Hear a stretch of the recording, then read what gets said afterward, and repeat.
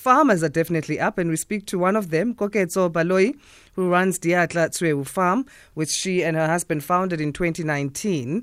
She spent most of her childhood on the Hoekfontein farms, where she was raised until she was 9 years old. Growing up, she was raised by her grandmother, who worked on a farm by the time she was 15. So on their farm, Diatla Tshweu, they grow vegetables such as spinach, beetroot, cabbage, and other crops. She joins us now, co-founder of Diatla Tshweu farm, Koketso Baloyi. How are you this morning of Tuesday, Koketso?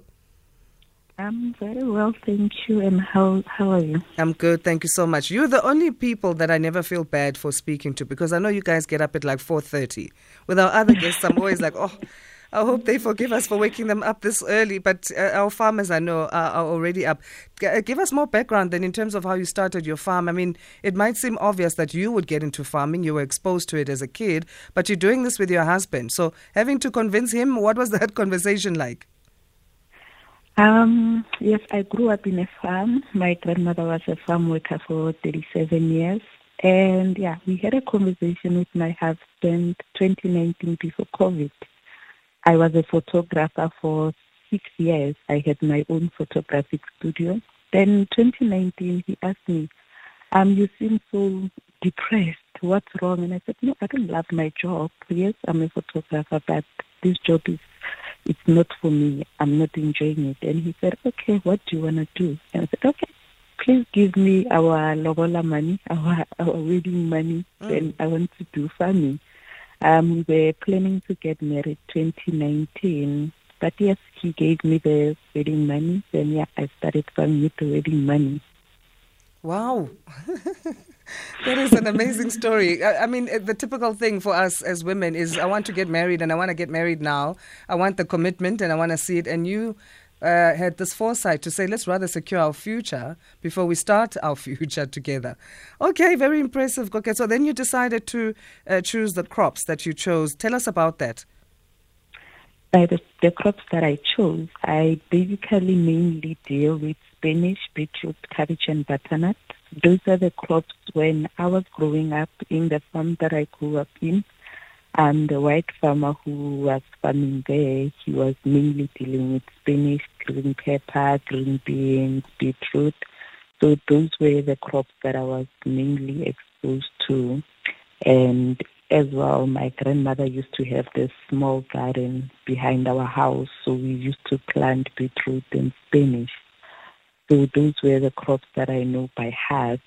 So yeah, that's how it happened. We mainly deal with spinach. We supply our spinach to Choppies. We supply our spinach to Boxer, King Fresh, OK Foods. So our spinach is our biggest crop right now. That process, what was that like? Because access to market can be a bit of a challenge. Did you start by, researching who your client was going to be before even planting, or you went ahead and planted and just hoped for the best?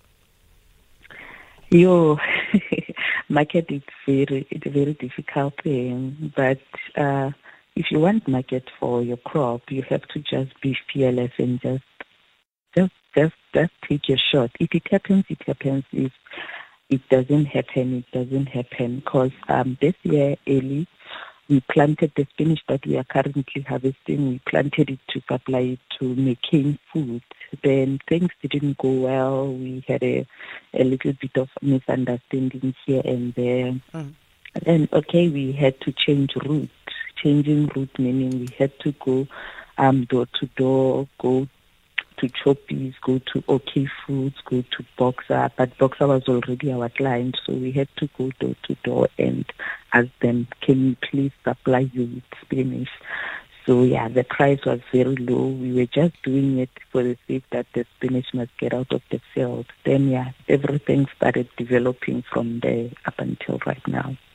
Do you have an agri-processing element to your farm? What happens to those producers that are a bit deformed? I'm sure like OK Foods and Boxer doesn't want them. Then you must find something to do with them. We have farmers that we work with, farmers who are running piggery farming. We have pigs. So usually when we have produce like even every day when we harvest and then the low quality that we can't supply to the stores, we keep them aside for them, and they come to the farm to take it as feed for their pigs or for their livestock. And some of them, we dig a hole at the farm, we just put it inside the hole and we create our own compost. Awesome stuff. There's so many options that one can do. You start with one thing and you end up with 4 different products. Okay, so can we connect with you? How do we connect with Diatla Tshweu? Diatla Tshweu, you can basically call us. I'm not a socially active person. Yes, you can just call us, or you can just find me on Twitter. I'm Koketso Baloyi 26 on Twitter. Yeah, I do not have Facebook, Instagram, and other social media platforms. Okay, so Twitter, it's Ausi or Aus? Aus Koketso Baloyi 26. 26, yes. Okay. Well, thanks so much for joining us and all that you are doing, and all the best as you continue to grow and contribute to Africa's food basket. We appreciate your time. Thank you so much. Koketso Baloyi is co-founder of Diatla Tshweu. So they are on Twitter as Aus Koketso Baloyi 26. Let's see. Final comments of the morning. No, I think let's just leave it at that. Let's do comment of the morning. Of course, Jermaine, with your joke there about Titanic versus South Africa.